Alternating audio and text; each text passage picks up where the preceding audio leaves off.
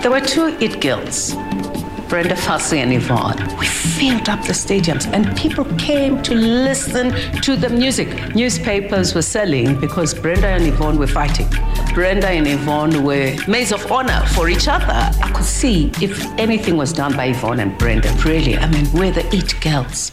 I am Kosi Ngema, and I'm representing the legendary Yvonne Chaka Chak. I'm Dr. Zamini, and I'm representing Brenda Fassie on her wedding day in 1989. My name is Asanda Sizani, and for this particular project, I was creative director. Nice to meet you. We're so excited. This Amazing, eh?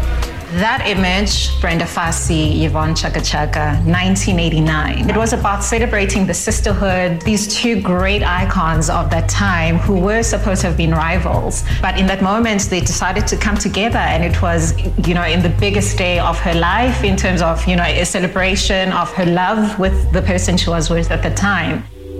If you were on the front cover of the Sowetan, I mean, you were it. Or if you were in the Sowetan. So I really want to say thank you to Sowetan for exposing us to the world. I shot Yvonne. I was at Brenda's wedding. All of these guys that I'm doing now, I met them. We have a personal relationship. That dress was made by the boys, and I think it was a lot of money. When I heard the actual original price of the dress, and I was like, what? Me having the opportunity to recreate it, for me, the pressure was just very high. Okay, so we're making dresses too.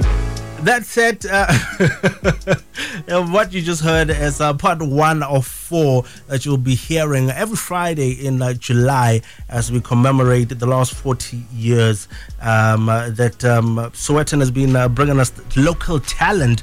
And to tell us more about that, Asanda Sizani is on the line with us, an editor, curator, and a creative consultant at Black Editors. Asanda, good morning, and thank you so much for joining us. Good morning. Thank you so much for having me. Please, just in your own words, explain what it is that we hear and what we just heard. Okay. So I was tasked by Netflix with conceptualizing the creative vision of this project. This project aims to celebrate the titans of South Africa's entertainment history, both living and departed, using Sowetan's archives from when the publication launched in 1981. So we basically wanted to look through the 40-year archive of Sowetan since it recently celebrated its 40th anniversary, and celebrate both, its role in highlighting South Africa's entertainment story, but at the same time also celebrating the great legends that they have captured through the years. Right. So the importance of telling our own story, especially our way, instead of previous ways that the world was telling. Yeah, how important do you think that is, to maintain that? It's so important because this is us. This is our story. We are the image makers behind these images. These are our legends. So it was important for us to grab a hold of this narrative and tell it as it should be told from the inside. But also what was important for us to do is to also involve some of the people that we say that we're honoring.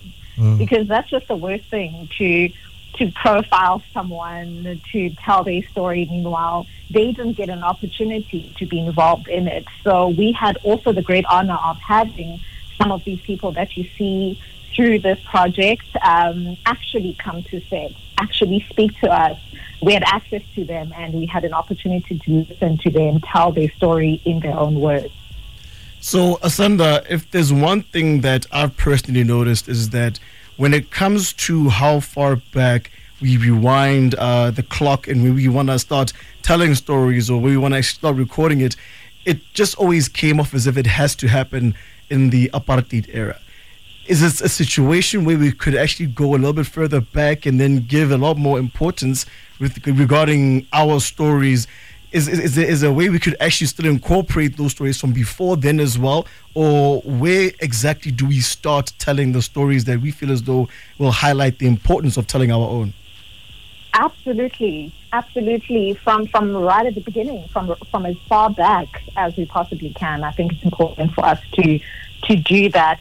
For this particular Netflix collaboration, we were focusing on the past 40 years simply because Sowetan launched in 1981. So we had to be specific about the timeline and start from 1981.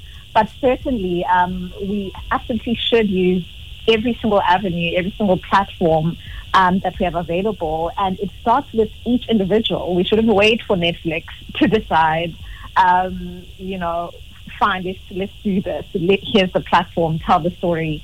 But we should also do whatever we can to tell the story from whatever era we want to begin with. I, for example, started a platform called Black Editors, and it's definitely pre-apartheid. I go deep into our archives to uncover all the Black editors that we have had in South Africa of the major publications, and I try and research that and tell the story in the small way that I can. So whatever small contribution that we can, we should absolutely do that as individuals as well. So you're celebrating print media, if you will, 40 years of a newspaper publication that was print media. You're incorporating it with something that is of age, of now. Like, how did you come up with that, and where do you see that going? This partnership that you have with Netflix. It could go as far as we can take it, really. But what's great is that now the door is open. Because it's all about starting somewhere, and I'm so grateful that we started this big. A lot of, even for me, a person that's worked in magazine publishing for 10 years, I didn't have access to the Sowetan archives before. I knew the drum archives, for example, or Bona archives, etc. But Sowetan, I've never delved deep into it, and also seen the vast history and story and content that they have to this level, and have access also to the photographers behind it, the writers behind it, the researchers, the editors that have lived through the years. So it's really, for me, I'm passionate about the print publication because I've worked in print, but at the same time, we can take it as far as however we need to, and use digital and use television and use any other modern platform and technology to also retell the stories and modernize it. So in wrapping up, I would just like to put you on the spot for a little bit, like sell it to us. 4 parts this coming July. We're going to be having to wait for it every Friday. It's going to be on Netflix, I assume. Sell it to us. Why is it that we have to be waiting for this? It's so important for us to reflect on some of our South African entertainment history. As we say, you don't know where you're going if you don't know where you've come from, and through this particular project, which, yes, drops every single Friday with new material, with new icons that we have interviewed, we've talked to, and we've reimagined using the young Netflix cast as the actors that embody these legends.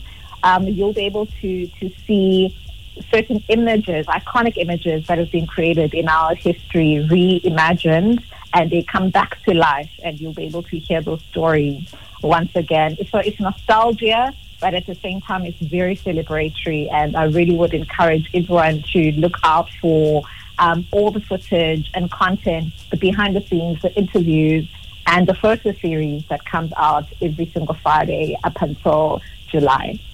All right, so editor, curator, and creative consultant at Black Editors, Asanda Sizani. Thank you so much for your time, and we're looking forward to it. Thank you so much.